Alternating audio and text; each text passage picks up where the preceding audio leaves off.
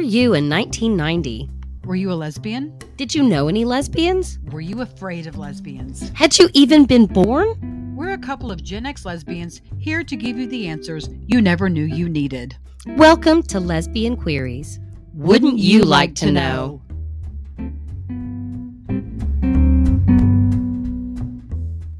Hi, and welcome to Lesbian Queries. I'm Amanda. And I'm Kimen. And this is our new podcast series exploring lesbian culture and history through a series of 197 questions from an incredible and occasionally extremely dated book from 1990.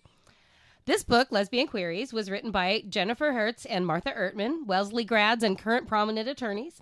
I corresponded briefly with Miss Ertman, but they were regrettably too busy to grace us with their insight, so we will have to go it alone. As we said, I am Amanda.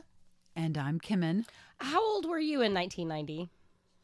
16. 16. I was 21. Were you a lesbian? Oh, hell no. Oh, hell no. But you knew lots. I did. My mom was a lesbian. Oh, that's a different kind of 1990. That all of my backstory with the gay mom will resurface. Well, yes, indeed it will. And over gay mom, lesbian. There's more than one question coming up as it's like, would you ever tell your mom? And you're like, honey, if I could get past the drag queens. So, yes. But you yourself were not. Were you rebellious? Like, that's not going to be me? No, it was like in the back of my mind, it was always like, yeah, I'll try it. Okay. Kind of like, because it was normalized. Oh, yes, it was extremely accepted. normal. But at the time, I had a boyfriend. Oh. He was a year older than me. Okay. 16, 17, that's not bad. Yeah, and we like to make out. Oh, well, hey, that's not bad. Yeah, he and I went and saw Henry and June together. Ooh. Which may come up later.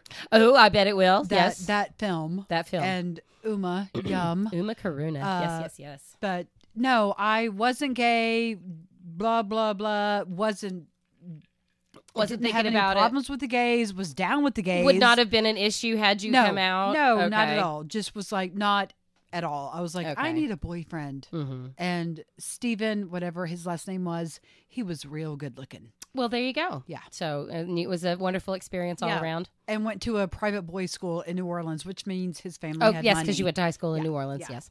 It's not just your mom and all of her friends were gay. It was that your mom and all of her friends were gay on Bourbon Street. That is also true. Okay, so yeah. That will also be revisited. There's a lot of good stories there, y'all. You are in for some treats. Yeah. You are in for some treats. I was 21 and I was a lesbian. I was in college. I had just turned drinking age and went out. I went out with the lesbians to the bars a few times, but we didn't get along. Not in a hateful way, but just like I did not want a mullet and to play softball. So I ended up with all the gay boys. To be fair, as a almost 50-year-old dyke, Mm-hmm. I didn't want a mullet. I do love softball. You do love softball. You are way sporty. Did not want a mullet or flannel shirts or Birkenstocks and socks. And no, and in 1990, it was a pretty rigid look. It kind of was. It was a pretty rigid look in 1990. Excuse me. It was a pretty rigid look in 1990, and I didn't want it, so I ended up with the gay boys. My parents were not gay. My parents were hippie stoners. I did not know they were stoners, but I look back at the time, and I'm like, oh, yeah, that's... like, we'd had hemostats in our medicine cabinet, and I was like, what's this? And Mom's like, well, they're hemostats. And now I'm later, that's like, that was a roach clip. But, so anyway, my parents were hippie stoners. My mom's a librarian. My dad is a math teacher, math and science. And when I came out to them, my mother said, don't tell your grandmother. And my dad said, I figured that you have a lot of pictures of Winona Ryder in your room. So it was not an issue. We weren't religious. So I think that matters a lot because we are from Oklahoma. I'm from Oklahoma, and that's where I grew up. And most people here are Baptists, and it would have been really bad coming out to a lot of people, for people and their families to come out in 1990. When I finally came out in 1993, Oh, to my same year as Melissa Etheridge. To my gay mom, she was like, "Well, Kimen, just remember, discretion is the better part of valor." And I was like, That's not bad "Okay, advice. Mom."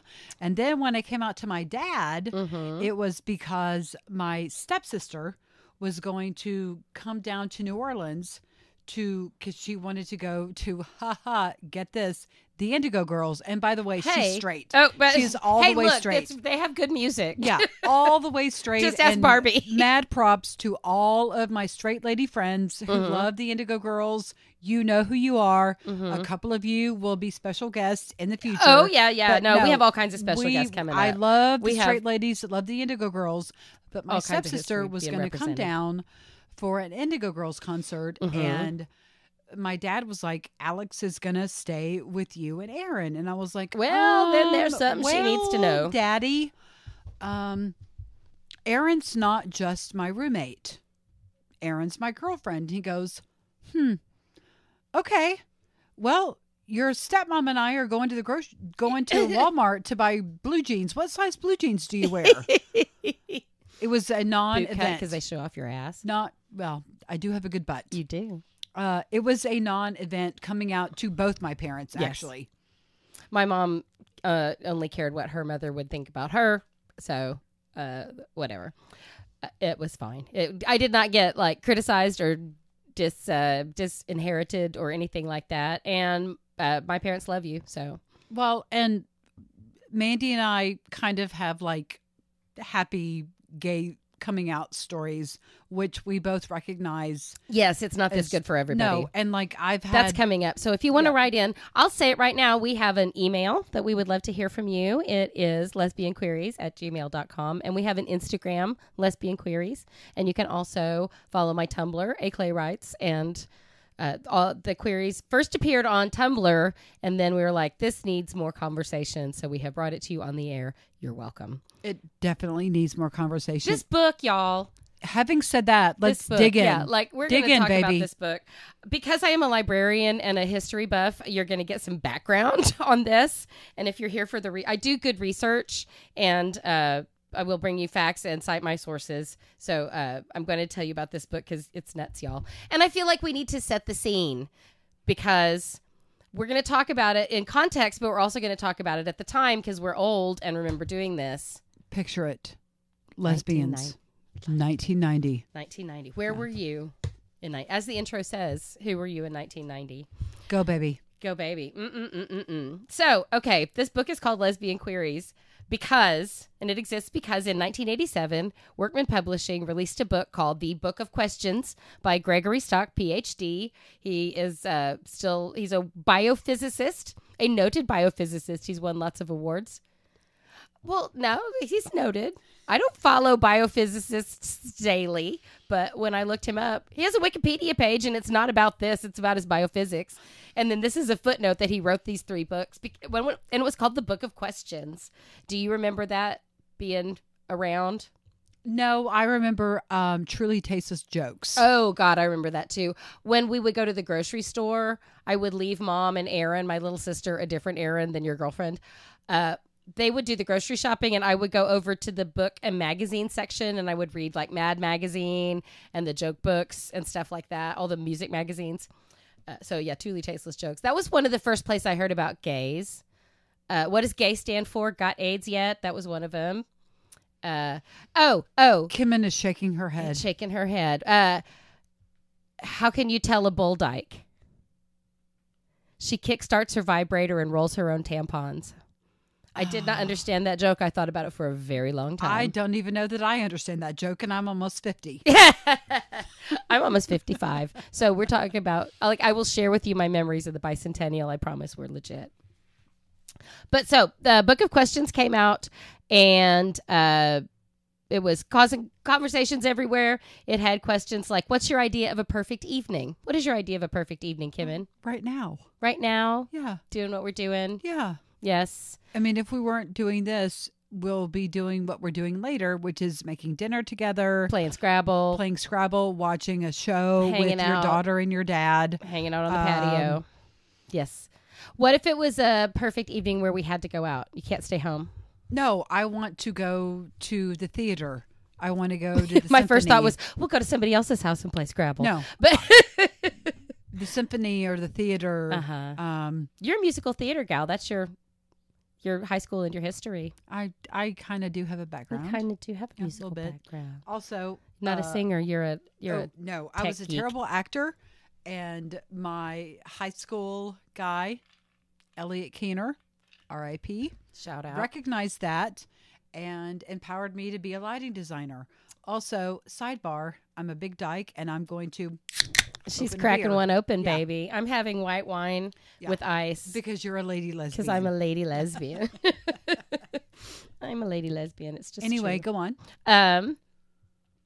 Which sex has it easier in our culture? Men. Yeah, that's an easy one. But the book became a bestseller, breaking ice, starting conversations all over the nation, maybe the world, I don't know. Led to sequels. The Kids' Book of Questions. Do you think you have too many chores? Well, I have all the chores, bitch. I'm the mom. I'm a I single mom. We're a single because we live in separate houses right now, but still. I just cleaned the bathroom with your daughter, Mhm. who thinks that she does have too many chores. She does think she has too many chores. That's true. If you asked But her, yeah, she'd tell single you. moms. Yeah, we have rule. all the chores. We have all the chores, and we do all the things. Yes, we do all the things. If you were offered $250 to kiss your crush in front of your class, would you do it? I just asked my actual almost 13-year-old daughter, and she goes, I'd get to kiss my crush, and I'd have money. Are you kidding? This is a great deal. That totally sounds like Alice. Doesn't it? That's her.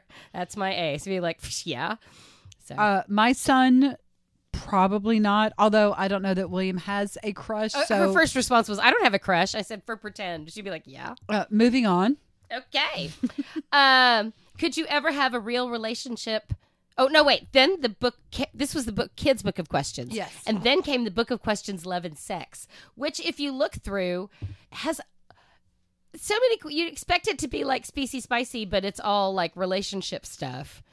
Could you ever have a real relationship with someone you knew you couldn't trust? No. No. If you could sleep with anyone on earth, who would it be? You. Okay. Celebrity. All right. Kate Styly. Winslet. You know Okay. she's my girl. Furiosa from Mad Max. So, Okay. so anyway, this was what it was from the zeitgeist of books of questions, as it were. It's conversation. So much conversation going on. Avoid yet remained. What do lesbian think? What questions can be asked that lesbians can answer? What trade paperback can save us all from unexamined boredom? In 1990. 1990. It's 2024, y'all. Y'all. Okay. So this book was published in 1990 by these two Ivy League gals and Naiad Press, and you get a tiny Naiad Press sidebar because I am like that. Yeah, she does incredible research. I love to do research. Yeah. It's very fun. She's a nerd. You learn all kinds of stuff, and then you can tell other people about it. It's really great. Did I mention I was a teacher? I'm a school librarian, and Miss Kimen is. I am a special education teacher. Mhm. We have. But I have been a school teacher and librarian for 30 years. You have a different background. No, I'm brand new, but I have a background in theater and restaurant management. Right. And to be fair, She's like a diner grill. You should see her with her bench knife. Ooh, baby. managing a staff of millennials in 2010 is akin to a Teaching middle school special teacher ed. in 2024. There you go. Yeah. But yes, so yeah, I do a lot of research and you get some. Lucky you. You're welcome. Not what? I was going to forewarn you. You're welcome. That's right.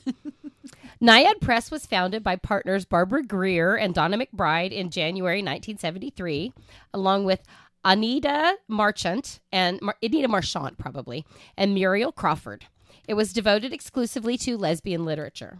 Naiad Press had a big mail order because it was 1973. B. Dalton's is not going to carry your small lesbian press books about lesbians. Did I mention the lesbian part? So they had a mailing list of 3,800 names. That was also the mailing list of the Ladder, which I could do a whole sidebar about the Ladder. It was the prominent and recently defunct newsletter published by the Daughters of Bilitis, which was the first lesbian organization. Please see episode 21 of my other podcast, Madness Madness, and you can learn about the Daughters of Bilitis and the Mattachine Society. You can learn about all kinds of crazy shit on Madness Madness. Do it. Do it. It's so fun. Do it. It's yes. me and my sister and brother-in-law. Kimen shows up later as America's Tess Kimen. She's amazing and an important part, but it's a nutso podcast and you learn a lot. And the Daughters of Bilitis and Mattachine Society are on episode 21. But the latter, their newsletter, they had a mailing list and Naiad Press bought it or received it in some way. And they sent out their catalog and that's how they got started.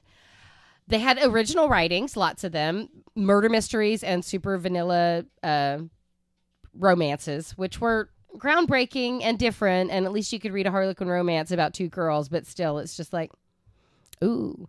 They have 142 pages of meeting and then they kiss and then it goes down. And you're just like and curtain and scene. I'm going to interject here. My first, I'm third grade reading Nancy Drew. George? Yes! Yeah! Bess and George. And I'm like, wait a minute. I mean, I had a gay mom, so I didn't live with her, but I had a gay mom, and I'm like, and not because George was like a masculine name. Step one, her name's George. But also table that. Come back. I'm going to watch Veronica Hamill on Hill Street Blues. This means nothing. And think about George. Maybe I'm gay. No. Okay, go back, baby. You're good. Oh, that was fantastic, just baby. My sidebar. Sorry. No, that's a good job. It's not your sidebar. It's your job. Oh, wait, where is I? Naiad Press also published out-of-print lesbian fiction from back in the Pulp Fiction days. Anne Bannon. She did a lot. Bevo Brinker. She wrote the Bevo Brinker novels, which are legendary. Look those up. Anne Bannon, Jane Rule, Gail Wilhelm. They got Gertrude Stein and Renee Vivian. They brought their stuff back into print. In 1985, they published Lesbian Nuns, Breaking Silence, which actually banned in Boston. I remember articles about it. I remember John Waters in a Rolling Stone article about Los Angeles, where he flies to Los Angeles from Baltimore, and to keep people away from him on the plane, he's reading Lesbian Nuns so that people know he's a freak and stay away from him. I love John Waters. Way to get people to stay away from you. I fucking love John Waters. I have a friend that lives in New York City, and she's my high school friend. Yeah. From love you, girl. We go way back, and she posts all kinds of shit that she does on the subway to get fuckers to stay away from her. Yep. Yes. Yeah. So yeah, Lesbian Nuns. Yeah. Today might not get you kept away from, but back then it would. And that's a great book. I still have my own copy. Yes, you do. It's up on my gay bookshelf, which is beside the bed, and has all of the old pulp books at the top. I see it every night when we fall asleep. Oh, yes. I love that book. It's very interesting. I loved nun stories and nun books, and I wanted to be a nun for a while before I realized that there were other ways to live with a woman. In This House of Breed by Rumer Godden. That's one of my favorite nun books. I love that book. And it's straight up, not fancy. There's no lesbian. There's no magic. It's just about being a Benedictine nun, and it's a really, really good book. I love it. So yeah, okay. But not everything Naiad Press published was good. Like I said, there were lots of those boring, like mystery novels that were not as exciting as they could be. Lots of super vanilla romances. It's low budget, which is legit. Basic art, cheap colors, cheap inks. But it was super important to lesbian life and literature. It is legendary, and it matters a lot and mattered a lot. It was not just a room of our own, but a press of one's own. But in 1990, we got Lesbian Queries, which was like mainstream. Its predecessors, it was just a book of questions. There's 197 of them. And as you look around, it is super 1990. So we're going to figure out what 1990, being gay in 1990 was like. Yeah, she's chuckling because the 1990 will jump out at you. You guys get ready. What was the state of lesbian life in 1990? Not a lot. for lesbians, their LGBT was getting bigger.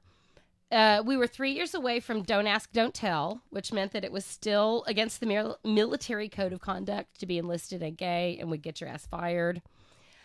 AIDS was still a big thing. The AIDS crisis had a big boost with AZT coming out in 87, but ACT UP was still very ACT UP-y and at the forefront of activism, getting more and better treatment for people infected and spreading information about prevention and protection. And it was the biggest part of the story. There weren't as many out lesbians in popular culture. There were lots and lots and lots of gay men. Lots and lots and lots is different, but a lot more. There were more gay men than gay women. Defo. And I remember watching a couple of like very serious made-for-TV movies that were about, and the gay story was always the person is announcing that they're gay. It was never just like, oh, I don't know, My So-Called Life, where what's his name was just gay and that was it. Ricky. Was it Ricky? Randy? I liked him. I didn't watch that show. I didn't either because it was a time in my life when I didn't watch much TV, but I love that guy, and he's later on a really good sci-fi show, and I like sci-fi. Okay, I'm totally blanking. Sorry. No, keep going. We'll have to figure it out. Okay, anyway, An American Family, PBS's show in 1973, was the first reality show about the Loud family, and their son Lance Loud came out during the run of the show, and that made him the first gay. It's not gay character is wrong because he's not a character, but he was like the first gay person on TV, the first recurring gay character on a TV show I had never heard of until I started doing this, and it was Vincent Schiavelli, whom I always think of in One Flew Over the Cuckoo's Nest. Mm-hmm. And isn't he a ghost?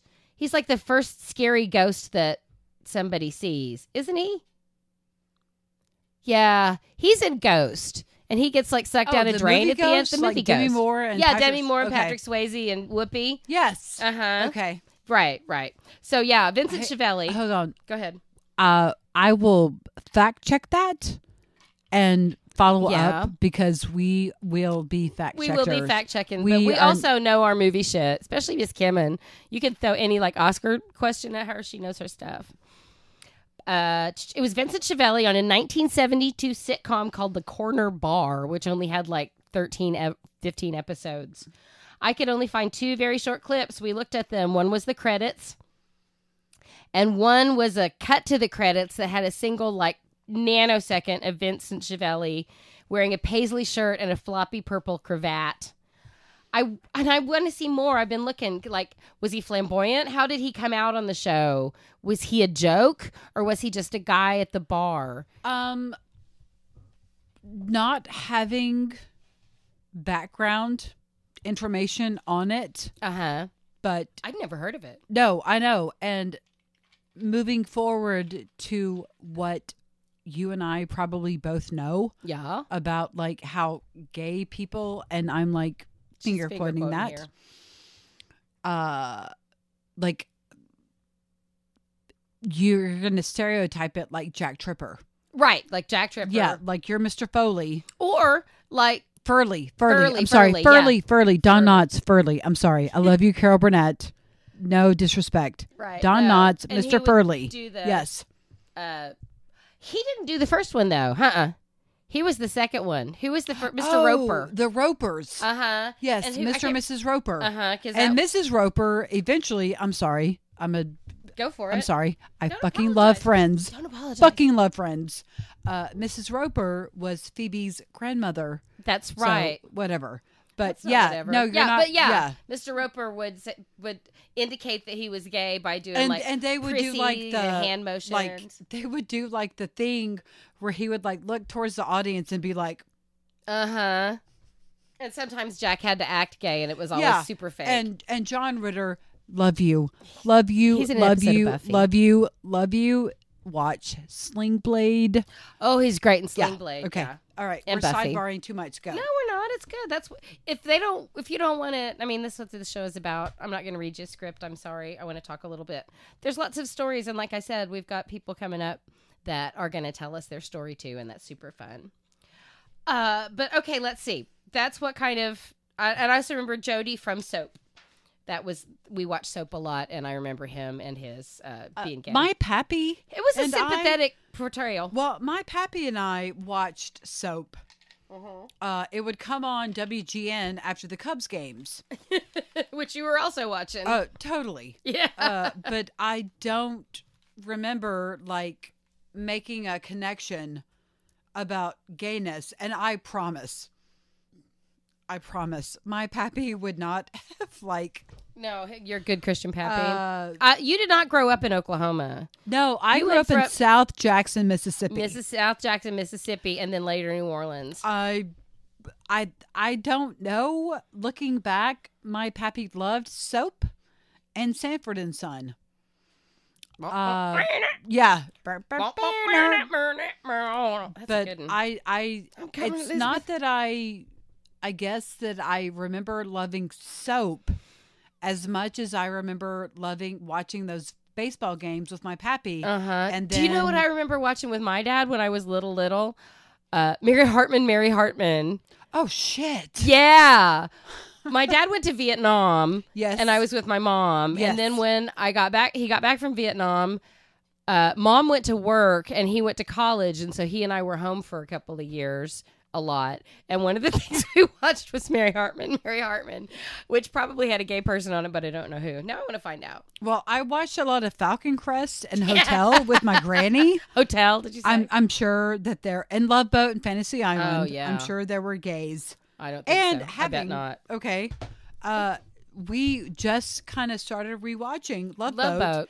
And John Ritter was on an episode of Love Boat. Like, oh my God. Like dressing up like a woman He to was, woo and like manipulate. And right, it's like, he was. You, snaking 1978, a you're single not going to ladies- get away with that. No, he was snaking a single lady accommodation. Okay, we digress. But anyway, yes, Go, okay. baby. Yeah. Pop culture and real life lesbians were harder to come by. Billie Jean King's 1981 palimony suit had outed her and given her an unenviable notoriety. There were always rumors. I personally heard from more than one person that Kelly McGillis and Jodie Foster made the set of The Accused uncomfortable by fighting over Whitney Houston. I also heard Kate Jackson's name more than once. You say that you lived... Yes.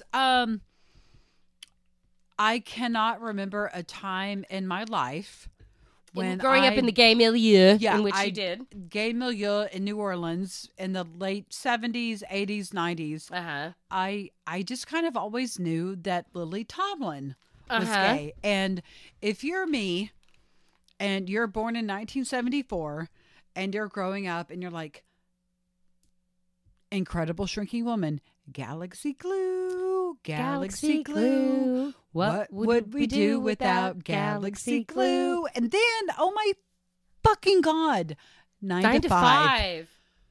Like sexist, egotistical, it is lying, like hypocritical bigot. So totally in my top 5 movies ever all of all time. I know. I don't know if Lily Tomlin was like officially out. I also then, remember like Edith Ann. And like Jane Wagner wrote Search for Intelligent Signs. Ernestine, Ernestine. Oh, yeah. God, I loved those. I used to watch that when I was have little. loved Lily Tomlin Carol forever Burnett. and ever and ever, and have always known that she was known, lesbian. heard, whatever. And I'm sorry, Miss Tomlin, if you were not out in 1980. We can't really out her now. No, you're totally out now, and I fucking love you. I love you so much. Me too. And you were one of those earlier pioneers. Yeah. That like made it normal. Yeah. And regular, and I just fucking love you. No, those people matter a lot. So, and you were in a movie with one of the goddesses, Dolly Parton. Hell yeah. Dolly Parton. Thank you. Go to Dollywood if you can. It's great. Judy, could you come back here for a second? Judy, can you come back If you don't know 9 to 5, learn it. Get out from under your rock. rock. Call yourself gay. Get out from under your rock and watch that film. And also, Jane Fonda. Yes. Just fucking do it. Hanoi Jane. Right. I'm holding up my fist right now. All right, go, baby. Apparently, the first comedian to come out on national TV was a woman named Robin Tyler. She came out in a 1978 Showtime special called The First Annual Funny Woman's Show, hosted by Phyllis Diller. She later emceed the first marches on Washington and coined the phrase, "We are everywhere." She coordinated and led the big national protest against Dr. Laura, who called gay people biological errors. Blech. She was a big deal, and I'd never heard of her until I did this research, so the more you know.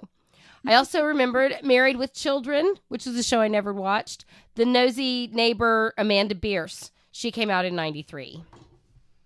But that was not 1990. There had been movies by 1990. Personal Best, which I saw on VHS and you have not seen. I've never seen it. Came out in 82.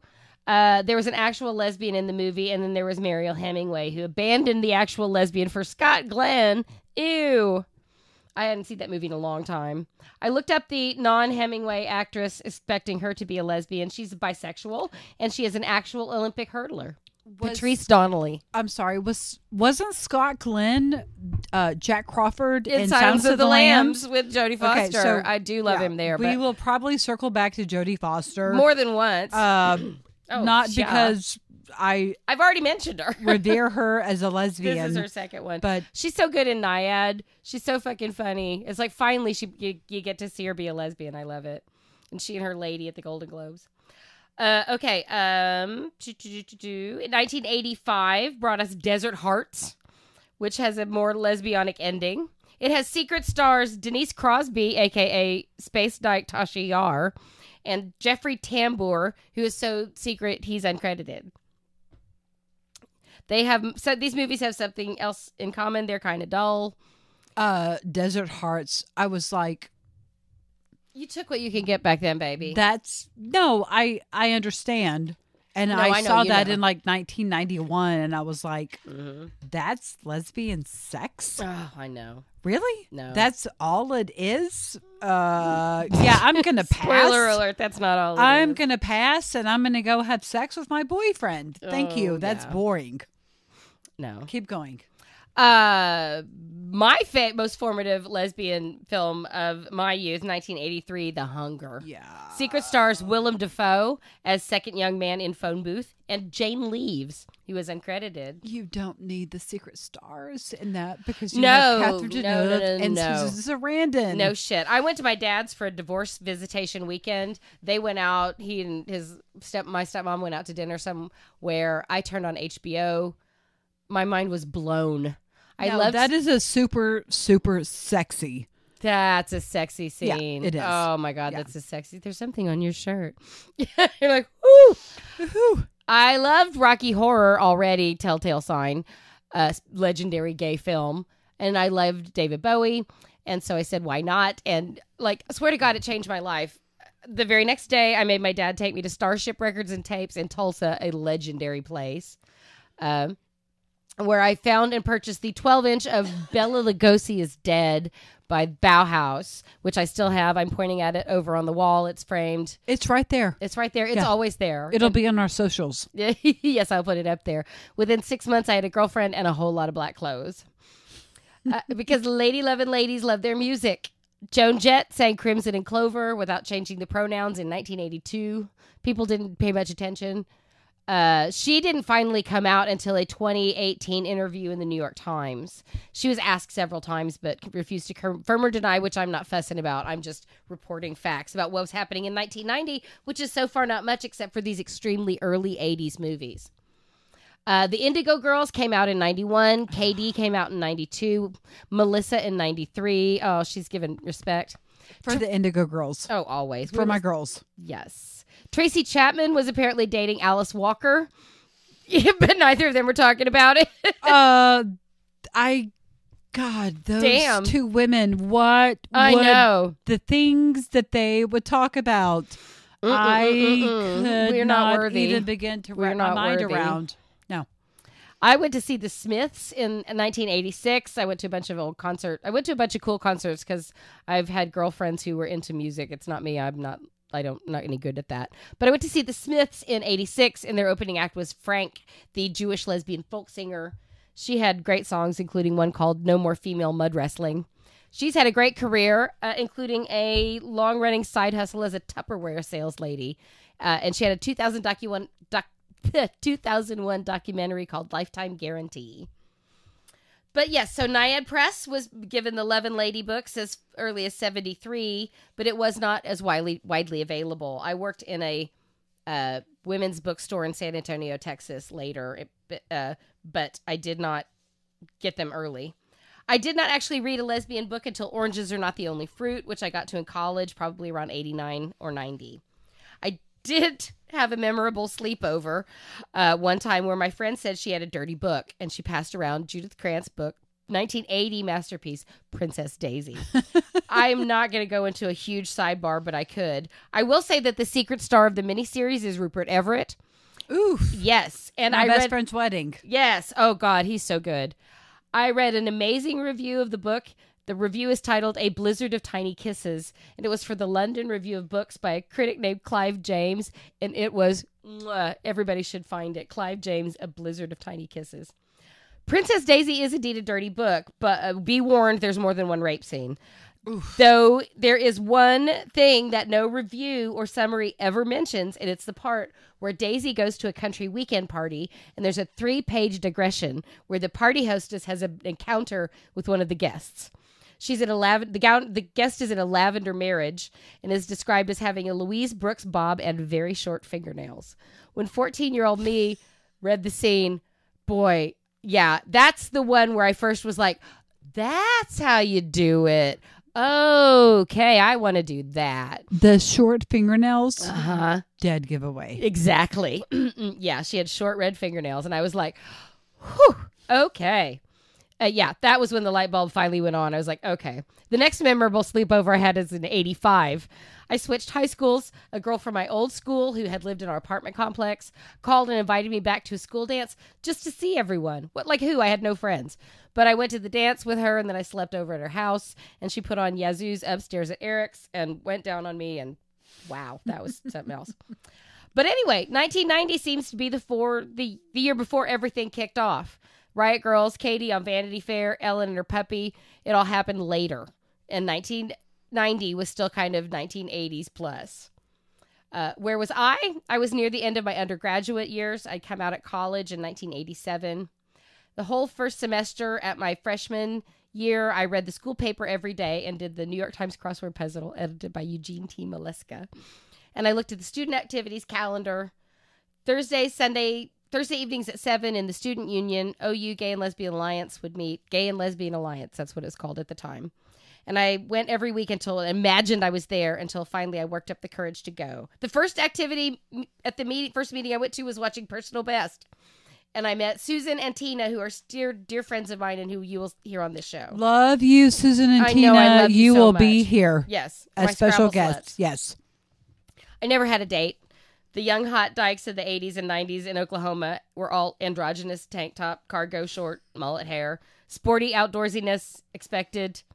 I don't know what was going on down at the coasts at this time, but there were no dates for me. I had nothing in common with the lesbian communities, but the gay boys and I got along like a house on fire, so I hung out with them. Costume parties, Academy Award cocktails, croquet brunch. I started, quote-unquote, dating a guy we'll call Bert because we both like Antique Malls and Friday the 13th, the series. We never even held hands, but he's my one and only boyfriend, and I broke up with him in 1990 because I'm a lesbian. So that's my time and place, and I did not see this book until many years later at a used bookstore somewhere. I don't remember the day I actually bought it, but it was not 1990. And who were you in 1990, baby? Oh, God. I was living in New Orleans. I was, living on Bourbon Street with my gay mom and her significantly younger girlfriend. Oof. But, I mean, it like not in a shitty way, just like, wow. Was she a teenager? She was 25. Okay. And I look back and I think, oh my God. I mean, and I was a good kid. I wasn't like a shitty kid that did shitty things, but you have a near teenage daughter. Yes, living in the house with you and your 25-year-old girlfriend. Yikes. I have teenage girls, and it's like, and I teach teenage girls, and it's like, fuck me. Yeah, no. Fuck me. And in 1990, it was a lot of... Like actual 90, 210. It's funny to go back to 1990 and Bill Clinton, don't ask, don't tell. Like, woo, that's a victory. It was a victory. It was. It really was. was. But then fast forward to 2014, 2015, and Agra fell. That's a fucking victory. That was a victory too. And I mean, you can't. And recently they stopped making it illegal to give blood. As much as I love Obama, love him, he just happened to be president when Agra fell happened. Right? No. Yeah. No. And none of them are perfect. No. But he's. Yeah. He was kind of. He was good. He was great. Yeah. Okay. So here's what I have. Okay. All right. So 1990, Lesbian Queries. This is what I wrote. Because of how dated and, dare I say, antiquated this book is, I thought it relevant for us both to share a bit about where we were in 1990. I was living in New Orleans with my lesbian mother and her, I mentioned this. That's okay. Significantly younger girlfriend in a pretty swanky third-story apartment on Bourbon Street. Actual Bourbon Street, I man. totally cannot. Actually, Bourbon Street enough. Yeah. Like what? Give us a next door to the, or across the street from the. Okay, we're in the middle, 818 Bourbon. One corner, St. Anne, 2 gay bars. The pub, and eventually, it became something else. But on the other corner at Dumaine was the parade, and then Bourbon and Dumaine, the other corner was the Clover Grill. Okay. And that's where we would go. I Yeah, mean, I had now. like a super, like, no, I literally went to high school and lived on Bourbon Street. Okay. Blah, blah, blah, blah, blah, blah. I've no doubt that many other stories and anecdotes about my childhood with a lesbian mom will come into play over the course of these episodes, this podcast. But all that is relevant for now, and all our listeners need to know, is that I still have, frowny face, a lesbian mom.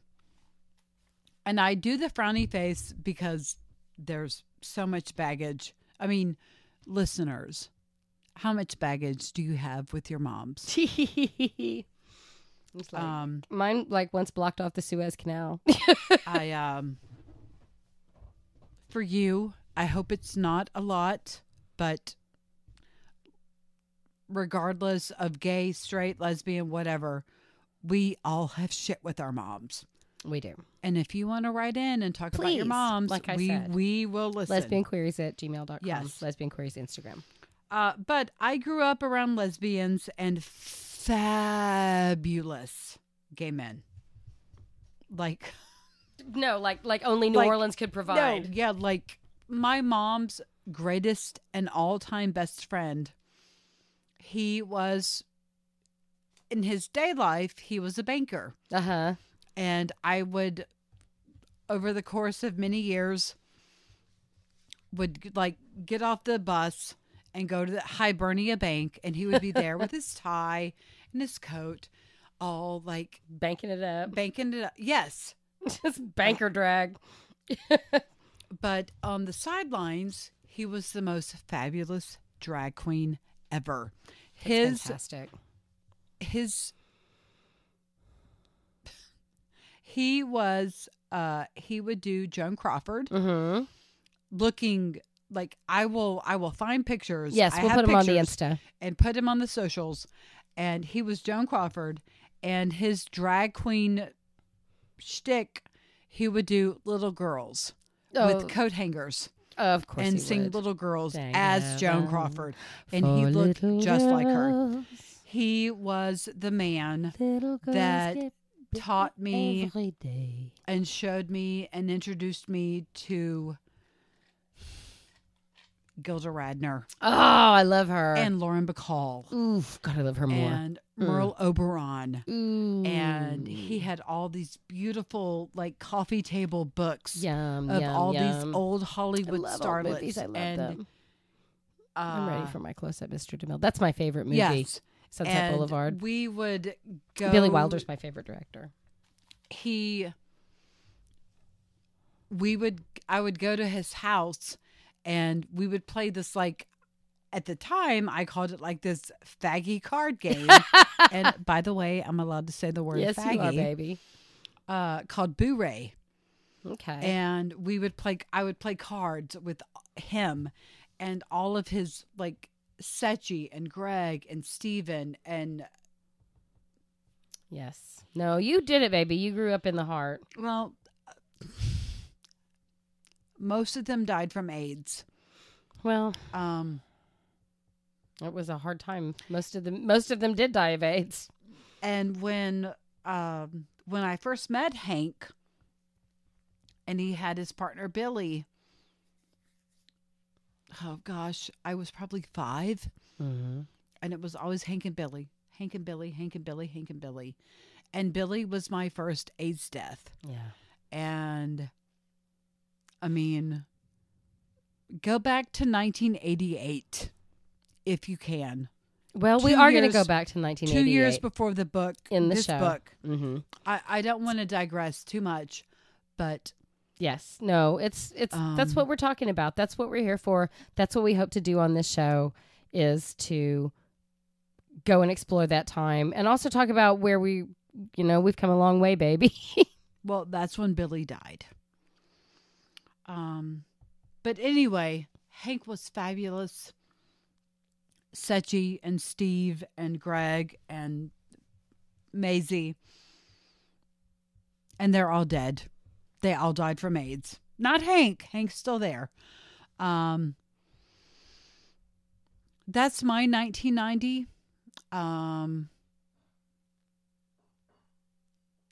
So I will absolutely come back to that Mm-hmm. over the course of all of Of this. all the questions that we'll But, talk about in the future.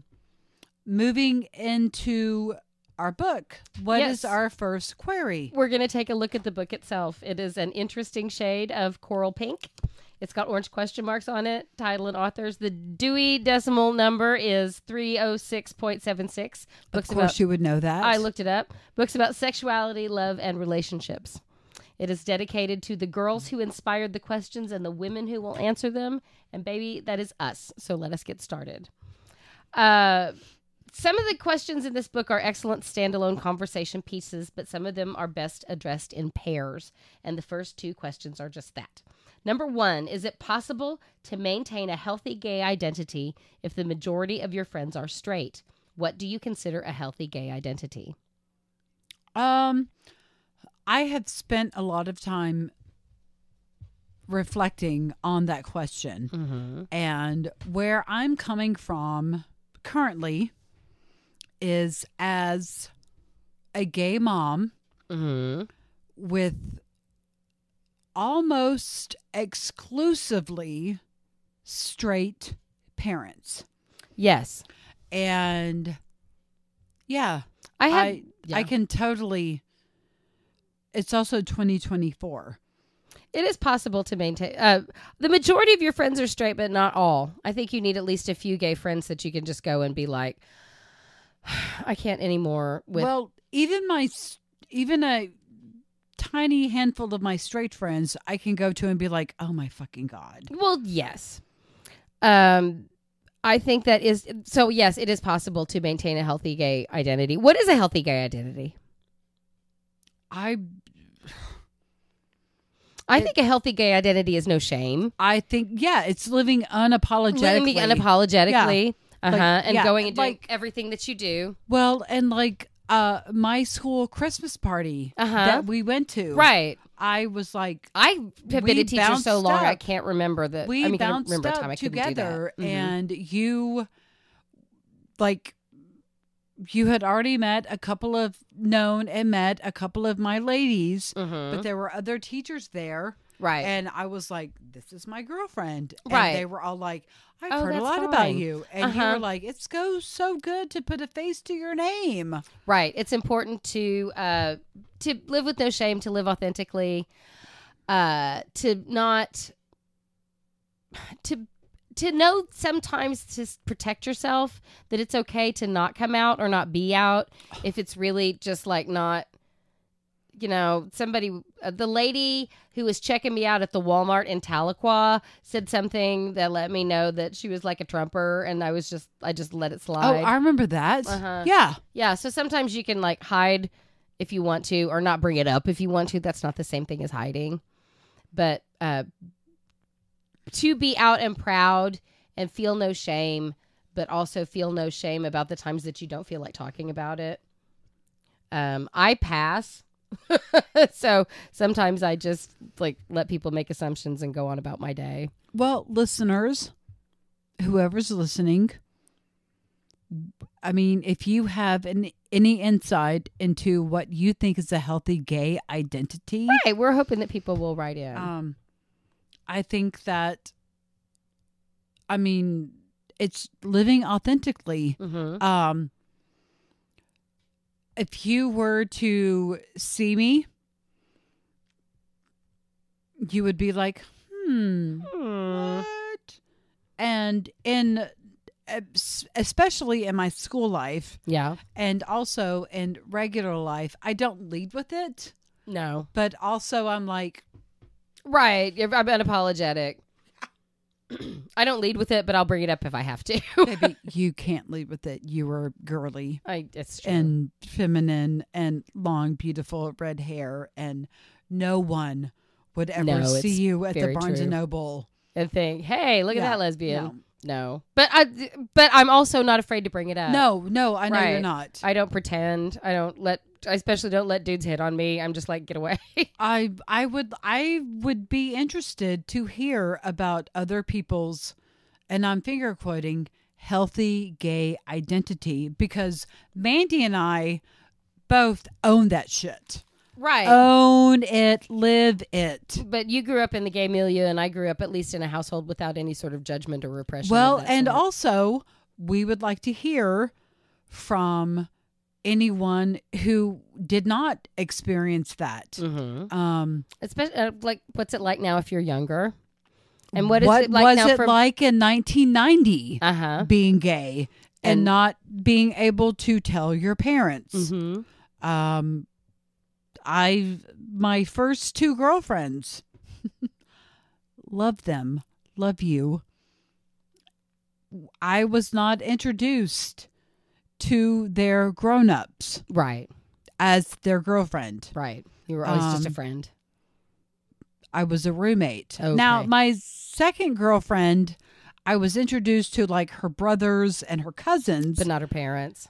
Eventually. Right. Eventually. Yeah. But had I been a dude, she would have totally bounced up like, this is my boyfriend. Right. Exactly. Like right away. So at that time, it was 1995. And I will not talk shit. No, we're not here to talk shit about exes. Especially not Aaron. Well, Aaron, Melissa went. I love you. But do you think that, but like having to have hidden things, having a healthy gay identity now means being in a relationship where your partner will be open about you and honest about you? I think that's part of it as well. I hope so. Oh, okay. I hope that is what this next generation can do. Yes. I hope. Okay. Question 2. What is your working definition for lesbian? Which is in quotation marks. According to Wikipedia. No, what is your working definition for lesbian? Okay, my working definition of the word lesbian means that you emotionally feel more connected to women. Okay. It's not exclusively about sex. No, that's very true. It is, at the end of the day, when I get home from work and I walk in the door, what human do I want to greet me? What human do I want to hug me? Who's emotional, energy. And kiss the top of my head, although you're shorter than me. I'm way shorter. You are way shorter. But what human do I want to envelop me in their arms? What human do I want to kiss my neck and ask me, baby, how was your day? Let's go outside. Let's have a drink. Let's have a smoke. Let's do what we do. Yes. What are we doing for dinner? Let's go inside and make dinner together. Let's do our life together in the evenings with our children and, in our case, your father. Well, what are we going to watch? And then after all what does that TV have to do with your working definition of being a lesbian? After all that's said and done, let's clean up. Let's play Scrabble. Let's go to bed. Yes. I want to pull you into me. I want to feel your body and your heat. Look. And your warmth. Excuse me, other people are listening. No, Yes. no, I'm not talking about, I'm just saying, like, what physical person do you want for that with their heart and their soul and their mind? Like, for me, I have, like, for as long as I can remember, I wanted that to be a woman. I wanted the softness and the sweetness and, like, the neck and, like, pull you into me. And I don't want, no offense, dudes. Take offense if you want. I don't care, There dudes. are a handful of men that I love and admire. But when it comes down to the end of the day and we're talking about our day, we're snuggling, we're cuddling, we're pulling into each other, I love you. I don't want your hard body. Yeah, no, I don't want that. Soft. It's more than that for me, though. I don't want their hard bodies. I don't want a man's body. I don't like the way they smell. I don't like, but emotionally, I don't connect with them. No, I don't. Psychically, I don't believe in psychicness, but no, none of that. Psychologically, I don't connect with men. There are less than a handful that Well, to be fair, there's none that I'm attracted to. Well, okay, there are none that. Okay, there's not none that I'm attracted to. I have had a handful of men that I have had very good, deep friendships. Right. With. Yes, you've had different relationships with men. Kelso. Yes, she has my Kyle. Good late friend. Kyle Daynert. Don't know if you're ever going to listen to this. You're out there. Johnny. Well, Neil Ingles. No more dudes on our show, thanks. I'm proud. Those guys get props. Okay, especially good for them. Kelso. Yes, he does. And especially Neil. But I don't want any of them. No, and like what it means. My working definition for lesbian is a woman who wants another woman, emotionally and sexually and physically. Yes, and yes. Because it's more than just that. I mean, it's not all about herbal tea and hugging each other and like sitting and thinking female thoughts and doing female shit. It's like, I want a woman, her mind, but I also want her body, and I want her female body. Or else you could find some like femboys that you wanted to. Baby, I want all up in you. Stop. No, I know, but that's part of it. It has to be all of it. It can't just be part of it. Because you can find sensitive and emotional sensitively, emotionally responsive, emotionally enmeshed. What's the word I'm looking for? Compatible. There we go. Emotionally compatible guys, I'm sure. Sure, but I don't want their equipment. No, I don't want their equipment. I don't want their hard bodies. No. I don't want their facial hair. We might get letters about this, but I just don't want it. And I'm sorry, but I don't. So that is my working definition for a lesbian. And it has to be more than just like saying that you're a lesbian. There has to be something else behind it. Well, and because I know political lesbianism was a thing a lot especially in like the 70s and the 80s, being like, I'm not actually physically attracted to women, but I'm a lesbian and I'm going to date women because I can't uphold the patriarchy. Back when all of the like big lesbian feminist uprisings were starting back then, there was political lesbianism. Andrea Dworkin was a political lesbian. She actually she liked men and she ended up with a guy. And she has said a lot of things. I really like her work, even though she's kind of problematic. Yeah. Well, listeners, Right-Wing Women is a really great book. Anyone who's listening, if you have an answer to say the questions, baby. Oh, yeah. So I was going to say, thank you for listening. Repeat the query. Oh, our questions are, number one, is it possible to maintain a healthy gay identity if the majority of your friends are straight? And what do you consider a healthy gay identity? So it's like two questions in one. Yeah. Feel free. And number two, what's your working definition for lesbian? Yeah. Write in. Yes. Chime in. Email us queries of your own. We would love to hear your own stories. We have our Gmail, like I said. You can follow my Tumblr at aclaywrites. In our Instagram is Lesbian Queries, and we will be posting stuff from this. And if you keep listening, we will have future queries such as... Oh, my God. There's 197 questions in this magical book. Hang on, let me get my glasses. Get her glasses on. Yeah, let me get my glasses on. Oh, these are fucking great. There's some... And these are only the tip of the iceberg, y'all. Yes. Okay. Yeah. Actually, this is a decent one. Can long-distance relationships work? That's a good thought. Well, that's something to think about. Are you friends with your ex-lovers? Oh, also very thought-provoking. And, oh my gosh, I can't wait to get to this one. This was number 156, so stay tuned. Are you capable of killing men at random? Very, very interesting. So, yes, please join us once again. Tune in next time for the next episode of Lesbian Queries. It never hurts to ask. It never hurts to ask.